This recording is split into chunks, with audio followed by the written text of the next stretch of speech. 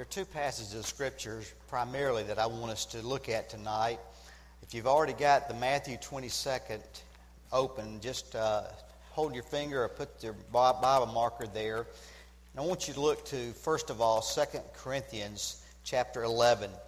When we looked at the church as the bride of Christ a couple of weeks ago, there were two passages of Scripture that I intended to include in that message, and I did not. And I wanted to come back tonight and hit those two passages, as well as some other related scriptures. The first one is in 2 Corinthians chapter 11. And this shows you, again, the bride, and the church is the bride, and Christ is the bridegroom. Verse 2 of chapter 11, the Apostle Paul is writing to the church at Corinth. In the second verse, he says, "For I am jealous for you with a godly jealousy. For I betroth you to one husband, that to Christ I might present you as a pure virgin. But I am afraid lest as the serpent deceived Eve by his craftiness, your mind should be led astray from the simplicity and purity of devotion to Christ." Now, just thinking about those passages, it is so easy for a Christian to be lured back into the way of the world or to have worldly influence. I think that's why the Bible says in 1 John chapter 2 that we're not to love the world. 1 John 2:15, "Do not love the world nor the things in the world. If anyone loves the world, the love of the Father is not in him." When we come to Christ, there's a separation. We die to the world. More than a separation, it's really a death. We die to the world. And we're crucified to the world. And we now have a new love, and that love is a relationship with Jesus Christ. And we have been betrothed to Him. We have been pledged into a committed love to Jesus Christ. And when Paul led the people in the church at Corinth to faith in Christ, he did that they might be presented to the Lord one day as a pure virgin. And that only comes about because of the blood of Christ who cleanses us from all of our sins.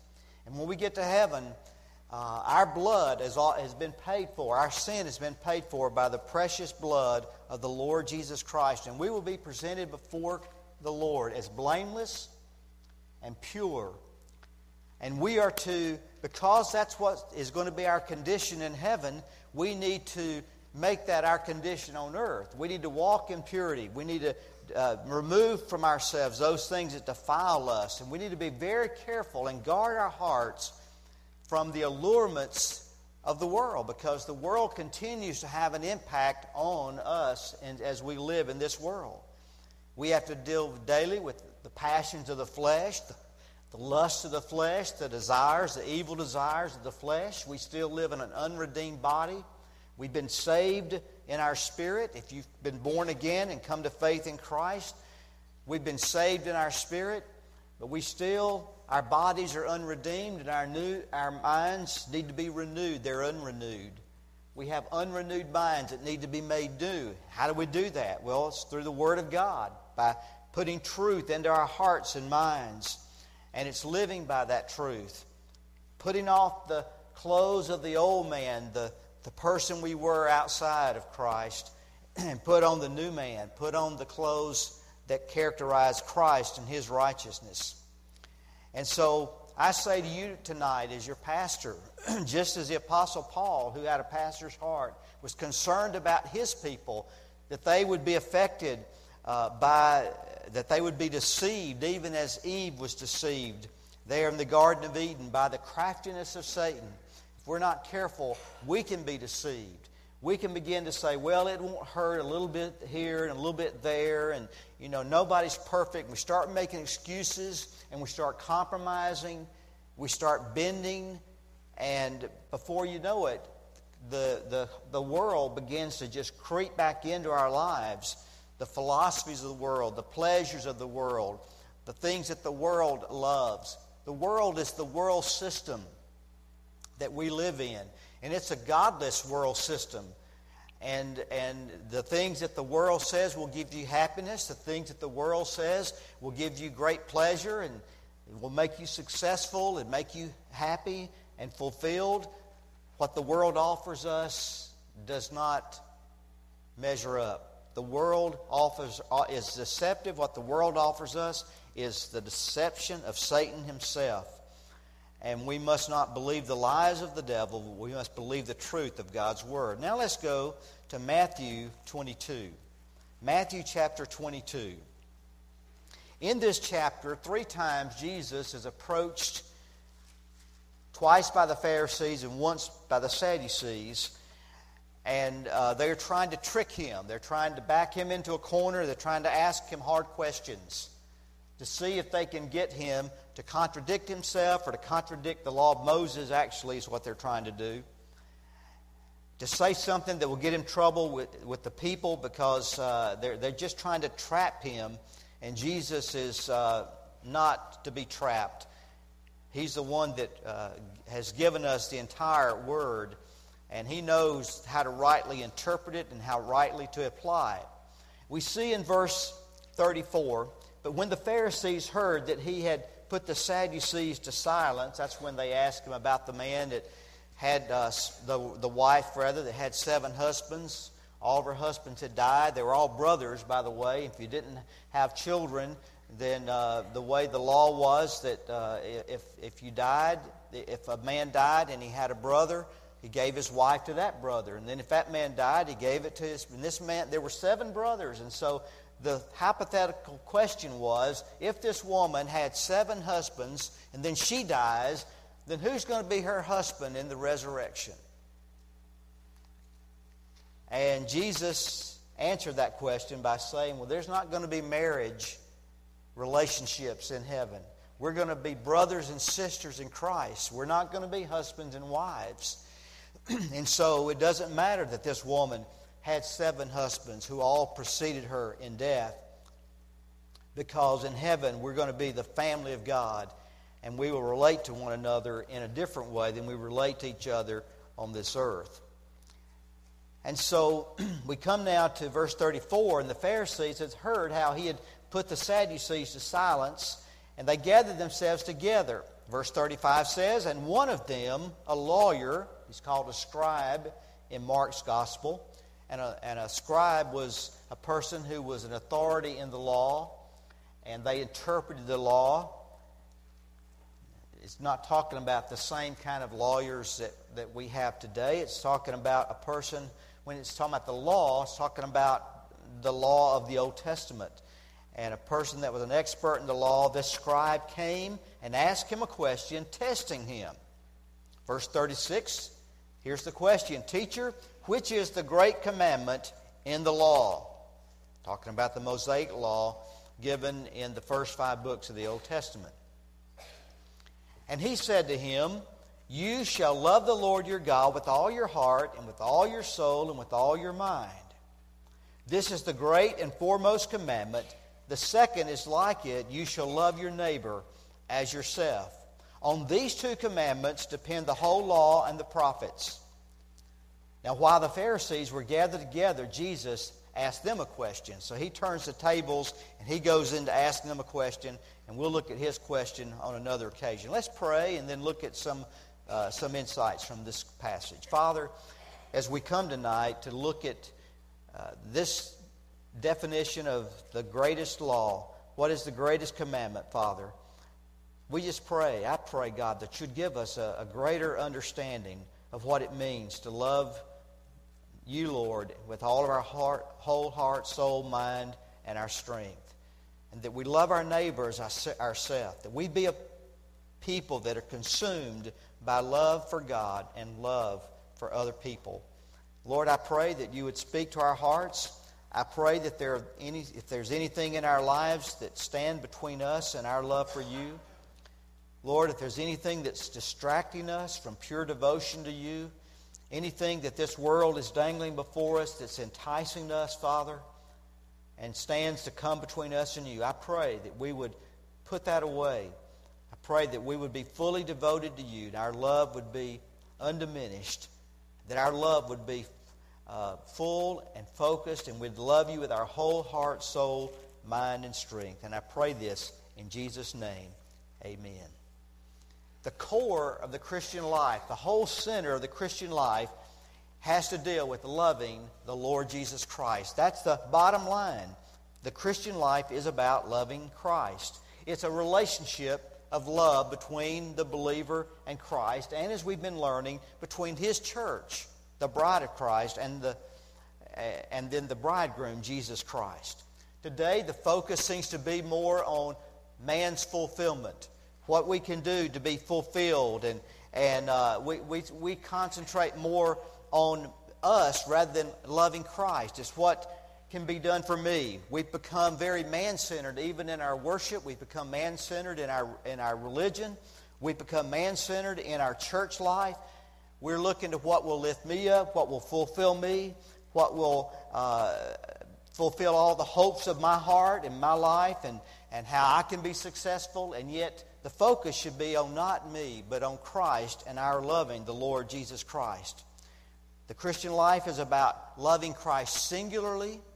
It means it's about loving Christ totally. It's about loving Christ sacrificially. It's about loving Christ obediently, worshipfully, and loving Him by serving Him.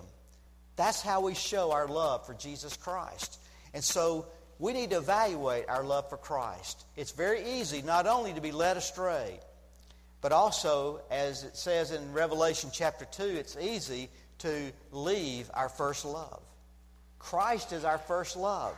And it's very easy to leave that first love relationship. Here in Matthew 27, verses 37 to 40, we see that the sum of the whole Old Testament law is to love God with all our heart, soul, mind, and strength, and our neighbors, ourselves. That means that we're to love Christ comprehensively. We're to love Him totally. We're to love Him completely. And if it's the sum of the law of the Old Testament, it certainly ought to be the sum of our relationship with Jesus Christ, is to love the Lord our God. It is still the purpose of God that we love the Lord Jesus Christ with all of our heart, soul, mind, and strength. It's not just Old Testament. It's not just when the New Testament was written, but it is today in our Christian lives. It's all about loving Christ. So much that we want to know Him, that we want to exalt Him, that we want to please Him in our lives, that we want to serve Him, that we want to be with Him, we want to fellowship with Him, we want to tell others about Him. It's why we read our Bibles. It's because we love Christ. It's why we come to church. It's because we love Christ. It's not just to be with our friends. It's not just to be with our Sunday school class that we enjoy, being with people that we love. But it's about loving Christ most of all, first and foremost. I want to ask you a question tonight. How much do you love the Lord Jesus Christ? Are you growing in your love for Christ? Do you love Him more today than you did the day He saved you? Or is your love diminished? Do you love Him more than in the past? Do you desire to please Him more and to know Him more than you have in the past? In Philippians 3:10, the Apostle Paul said, speaking of Christ, he says, that I may know Him and the power of His resurrection and the fellowship of His suffering. The Apostle Paul had come to know Christ in a saving relationship, but he wanted to grow in that knowledge and grow in that love. He wanted to grasp every reality concerning Christ. He wanted to understand every word that Jesus taught. He wanted to understand every deed that Jesus did. He wanted to know the purposes of Christ. He wanted to know fully the redemption of Christ and to grasp completely the mind of Christ and to know what Jesus thought about everything. Paul was driven to serve the Lord Jesus Christ. He was driven to exalt Him, to honor Him, and to proclaim Him. He said, I preach Christ. We preach Christ and Him crucified. In the New Testament, Matthew chapter 10, look with me to Matthew chapter 10. Go back a few chapters.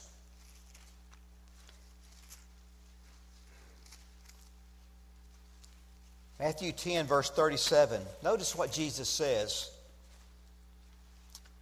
It says, he who loves father or mother more than me is not worthy of me. And he who loves son or daughter more than me is not worthy of me. And he who does not take up his cross and follow after me is not worthy of me.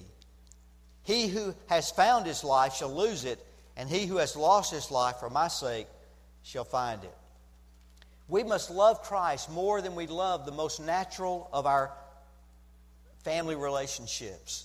It means that our love for Christ is even to be far superior than that of our love for our wives, love for our children, love for other family members. And that's not a negative statement to make. It doesn't mean we're not to love our parents and we're not to love our husbands and wives. We're to love our family members. That is natural. We're told to love. Jesus told husbands to love their wives as Christ loved the church. But our love for Christ is the most supreme of all loves in our life. We need to love Christ to the point that we're willing to take up our cross and lose our life, and even to deny our own selves in order to follow after Jesus Christ. Sometimes those family relationships can stand in the way of a person following Christ. There are some instances in the Bible where there are people that instead of following Christ, when He invited them to come follow Him, He said, well, I've married a wife and I've got to go take care of her. You know, they always had some other excuses. There were some other things that they loved more than they loved Jesus Christ. In 2 Corinthians chapter 5, verse 14, the Apostle Paul said, for the love of Christ controls us. That means motivates us, drives us. It was the driving force in the Apostle Paul's life. In Ephesians 6:24, the Bible says, grace be with you all, be with all those who love our Lord Jesus Christ with an incorruptible love. A love that's untainted, a love that's uncompromised. We're to love Him fully. We're to love Him with an uncorruptible love. Sin corrupts our love for Christ. We need a love that is uncompromising, a love that's incorruptible, a love that's undying, a love that is total and committed and full. Peter, in writing in the New Testament, 1 Peter 1:8 said, and though you have not seen Him, you love Him. There were many like us today who we've not seen Christ. Now, the disciple Peter and the Apostle Paul, others, they saw Christ. The Apostle Paul saw Christ in His resurrected form in a special appearance that Jesus made to Paul on that road to Damascus. And the disciples who saw Him crucified and they saw Him resurrected, they saw Him with their eyes. We have not seen Him, but the Bible says, Peter said, and though you have not seen Him, you love Him. We love a Christ that we've never seen, but we've read about Him. And we have read the testimony of others who have seen Him. And so we have the confidence that we are able to love someone that we've never even seen before. But one day we will see Him. One day we'll see Him face to face. When we get to heaven, we will see the Lord that died for us. We'll see the Lord that taught us and gave us the Word. We'll see the Lord that placed His Spirit within us. And we will be united with the Lord Jesus, and we will experience that marriage supper of the Lamb, that great marriage feast, where our wedding to Christ, our marriage to Christ in the spiritual sense is going to be consummated, is going to be complete, and we will forever be with the Lord that we love when we get to heaven. In 1 John 4:16, the Bible says, we have come to know and have believed the love which God has for us. That means we know that God loves us. And in verse 19 it says, we love because He first loved us. In 1 Corinthians 16:22, the verse that we looked at a couple of Sundays ago, if anyone does not love the Lord, he is to be accursed. Let him be accursed. Those who do not love the Lord Jesus Christ. So, what's the definition of a Christian? It's loving Christ singularly, completely, selfishly. To the degree that you're willing to deny yourself, to abandon everything that you have, even hate your own self, deny your own self. It means that you're willing to say goodbye to your family, to your friends, and to fame and fortunes, if necessary, to love Him singularly, where you desire to obey Him, honor Him, serve Him, and proclaim Him. Now, most of us are not called to literally leave our families, but there are some people that to come to Christ, it means leaving their families. And for a Jew in the first century, it most definitely, it meant losing your job, because usually your job was connected with your family. When you came to faith in Christ, you were ostracized by your family. You were considered even as dead by your family. You were cut off from your family. Usually it meant the loss of income because your business was tied in with your family, whether it be farming or some other type of trade. And many of those who came to follow Christ had to actually leave their families to follow Christ. Again, we're fortunate. We live in a culture where that's not the norm, and yet I've known people who have been rejected by their families because they came to become a follower of Jesus Christ. They counted the cost, and they gave their life to Jesus and became a Christian. And there are people that live even in these United States. Maybe you know of someone whose family rejected them because they came to Christ. I've known of teenagers who have put their faith in Christ. They go home and tell their parents, and their parents laugh at them. Their parents mock them. Their parents make fun of them. I've known of parents who would not let their teenage daughter or son be baptized as a follower of Jesus Christ because they did not want their son or daughter to follow Christ and to be one of His disciples. And so today there still sometimes are those who must leave those that they love. They must choose Christ over every other relationship in their lives. Let's look at a few of the scriptures that tell us what it means to love Jesus Christ. Really, if I had to boil it down to two things, it's trust and obey. Loving Christ means to trust Him, and it means to obey Him. Look to John chapter 14. John chapter 14. Notice what Jesus said on the subject of loving Christ and how we show our love for Him. John chapter 14, verse 15. This is in those last chapters from chapter 13 to 21 that occurred in the last days of Christ's life.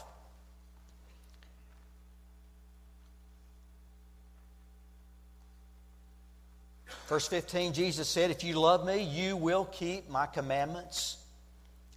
Look down to verse 21. "He who has my commandments and keeps them, he it is who loves me. And he who loves me shall be loved by my Father, and I will love him and will disclose myself to him." Verse 23, Jesus answered and said to him, "If anyone loves me, he will keep my word. And my Father will love him, and we will come to him and make our abode with him." There you see the love of the Trinity for the one who loves the Lord Jesus Christ. Verse 24, "He who does not love me does not keep my words, and the word which you hear is not mine, but the Father who sent me." I'll never forget one time when I was a youth pastor doing music and youth combination. I was serving on church staff, and there was a teenage girl that I wanted to go and witness to. I went to her home. Her mother was home, and the mother was outside, and I told her that I wanted to come and talk with her daughter about spiritual things. Her daughter had not been in church, did not go to church. Everything that I knew about her would lead me to believe that she did not know Christ. But when I told her mother what I wanted to talk to her about, she said, "Oh, my daughter is a Christian," said she loves Jesus. And I'm thinking, how do you fit that with the Word of God? This mother was a church member.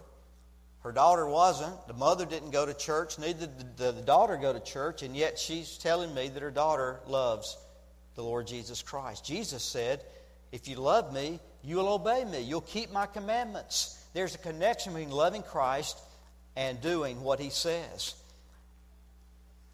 Another passage is over in 1 John. There's several verses I want to show you. In 1 John chapter 2, we'll start there. The little small book, 1st, 2nd, and 3rd John. There's 3 little short letters. 1 John has 5 chapters. We come to chapter 2, verses 3 and 4. The Bible says, "And by this we know that we have come to know Him." That means that's how we know. This is how we know we're a Christian. "If we keep His commandments. The one who says, 'I've come to know Him,' and does not keep His commandments is a liar, and the truth is not in him." Our obedience to Christ is a reflection of our love for Him. If we love the Lord, we will certainly have a desire, though our obedience will not always be perfect, it will always be an obedience that is being pursued in a relationship with Jesus Christ. We long to please Him. We long to do His will. We long to keep His word, even as imperfect sometimes it will be. And then also in chapter 3, verse 5.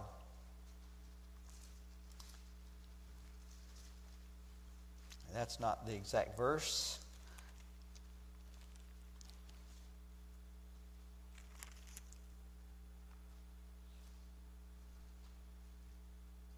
Well,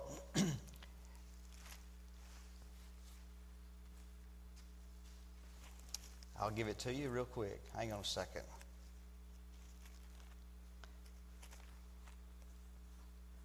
First John chapter 5, verse 3. Had it reversed. 1 John chapter 5, verse 3. Notice what the Scripture says here. "For this is the love of God, that we keep His commandments, and His commandments are not burdensome. For whatever, and we could say whoever, for whatever is born of God overcomes the world. And this is the victory that has overcome the world, our faith." So the Bible tells us in verse 3 that this is the love of God, that we keep His commandments. This is how we show that we love God, is that we keep His commandments. I want to ask you the question again I asked earlier. Do you love the Lord Jesus Christ with all of your heart, all of your soul, and all of your mind, and all of your strength? What does that mean? It means that you love Him with the very core of your being. You love Him completely. You love Him totally. You love Him with your emotions. You love Him with your intellect. And you love Him with every ability you have. Everything you are, with your total being, that you love the Lord Jesus Christ. So your choice is, are you going to love the world, or are you going to love Christ? You can't hold on to the world and hold on to Christ. You have to separate yourself from the world. The Bible says that we're to come out from the world and be separate. We're not to live like the world. Our morals are not to be like those who do not know Christ. Doesn't mean that everybody that doesn't know Christ is immoral in every way. But in general, those without Christ do live immorally. Sometimes in the church we commit immorality. Sometimes we fail in our Christian lives. But it doesn't mean that that is not God's plan for us. And so we have to be willing to not be like the world. We have to turn away from our sin. We have to turn away from immorality. We have to turn away from drunkenness. We have to turn away from sensuality and lustful desires. We have to turn away from those sins. In Romans chapter 13, the Bible makes it really clear of the separation that must come between us and the world. Especially as we look at the fact that we're in the last days. Romans chapter 13, near the end of that book. Notice what the Scripture says. Romans chapter 13, verse 11. "And this do, knowing the time, that it is already the hour for you to awaken from your sleep. For now salvation is nearer to us than when we believed. The night is almost gone, and the day is at hand. Let us therefore lay aside the deeds of darkness and put on the armor of light." And then he's going to get specific in verse 13. "Let us behave properly as in the day, not in carousing and drunkenness, not in sexual promiscuity and sensuality, not in strife and jealousy." Now, some of us do good in some of those first things, but when we come to the strife and jealousy part, and the Bible talks about pride, talks about sins such as pride and jealousy and unforgiveness and other sins that are just as wrong as some of these sins that we think of as being the worst of sins. But we're to put off all of those things. Everything that's not like Jesus Christ, we're to put out of our life. In verse 14, but put on the Lord Jesus Christ and make no provision for the flesh in regard to its lust. So let me sum it up this way. We're to be different from the world in the way we speak, the way we talk, the language that we use. We're to use language that would communicate to other people that we are believers, that we're Christians. We shouldn't let the language of the world become our language. We should not let the language that's portrayed in the movies and on TV and in videos and in the hallways of the schools, that is not to become the language of a believer. We're not to let the habits of the world become the habits in our lives. We are not to look like the world. We are to look like Jesus Christ. So I encourage you to set your affection on the Lord Jesus, to love Him with all of your heart, soul, mind, and strength, and to love your neighbor as yourself. Let love characterize us in everything that we do. When you read the Word of God, do it out of a love for Christ. When you come to church, do it out of a love for Jesus Christ. When we sing the songs that we sing, do it out of love for the Lord Jesus Christ. Be consumed with His love for us and our love for Him. Put on the Lord Jesus Christ and make no provision for the flesh in regard to its lust. Put off the old man, be renewed in your minds, and put on the new man. Let's pray together. Father, thank you that your word teaches us so much about your love for us, but also so much about how we are to love you completely and fully. Forgive us, Father, where we have been led astray in our devotion to you. Forgive us, Father, where we have let other people and things and habits come between you and us. Forgive us, Lord, where we have failed you and sinned and disobeyed. Lord, we do want to live for you. We do want to obey your commands. We do want to show you our love in the way that we talk and the way that we live each day. Father, I pray as we go into the schools this week, as we go into the workplaces this week, as we go about our daily routines this week, that everything we do would show Christ. Lord, help us to come out from the world and be separate. Help us to live differently. Help us to live as if Jesus lives in us because you do. Help us to live, Father, under the control of your Holy Spirit. We know that we cannot trust the flesh. The flesh is weak. The Spirit's willing, but the flesh is weak. And we must daily trust you and put all of our trust and dependence on you, Father, to live a holy life, a godly life, a life that reflects Jesus. So, Lord, I pray for all of those in this room tonight. I pray for these little children as they go to school this week. Lord, and there's pressures. They're going to hear all kinds of language, and our teenagers, and they're going to hear the language of the world. And Lord, I pray that you'd give them the power and the ability and the desire to show their love for you by not compromising, not talking like the world, not dressing immodestly like the world, not taking up the deeds of the flesh like the world, not polluting their bodies like the world, but Lord, that our bodies would be set apart for you, holy, pure, and devoted to be given in service to you.